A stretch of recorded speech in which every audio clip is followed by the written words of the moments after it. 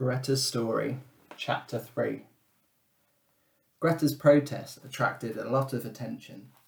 Swedish politicians and the ordinary people who would soon be voting became more aware of environmental issues and remembered the commitment made a few years earlier by governments all over the world. A commitment many seem to have forgotten. The United Nations Climate Change Conference took place in France just 3 years earlier. In 2015, politicians from 195 countries, practically all the countries in the world, met in Paris to discuss climate change. For some time, scientists had been aware of a very worrying phenomenon. The temperature of the planet was steadily rising. The scientists who monitor global warming had noticed to their dismay that over the past century temperatures had been increasing. Winters were less harsh and summers were hotter. They worked hard on the problem until they found an explanation.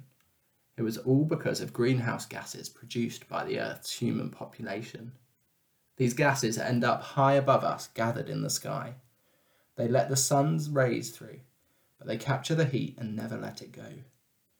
Of all the greenhouse gases, the one with the biggest concentration in the sky is carbon dioxide, which humanity produces in large quantities.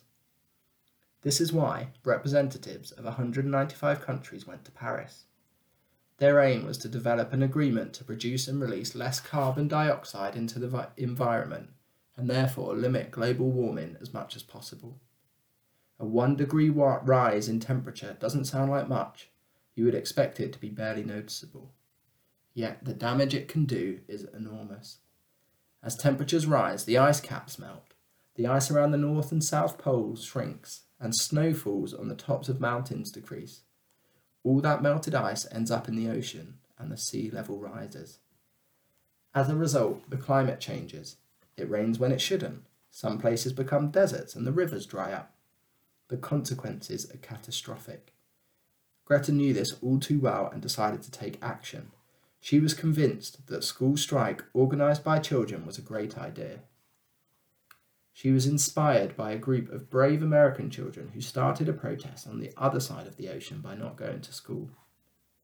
A few months before Greta started campaigning with her placard outside the Swedish Parliament, a group of American students had gone on a school strike to let everybody know how angry and worried they were about the laws that allowed people to buy firearms very easily. Handguns and rifles of all kinds were available to anyone and easily ended up in the hands of criminals, with tragic consequences. Recently, at the Marjorie Stoneman Douglas School in Florida, a boy had walked through the corridors with one of these guns, causing damage. American students no longer felt safe in the classrooms where they studied every day, and they wanted the politicians who ran the country to know this. Greta heard about this and was curious. Refusing to walk into your classroom, deciding instead to go out into the streets and tell everyone what you think really sounded like a smart idea. It isn't always easy for children to make the adults they know listen to them. Imagine trying to get politicians to pay attention. If news about the gun control protests had made it as far as Sweden, clearly the young American students had found a way to spread the word.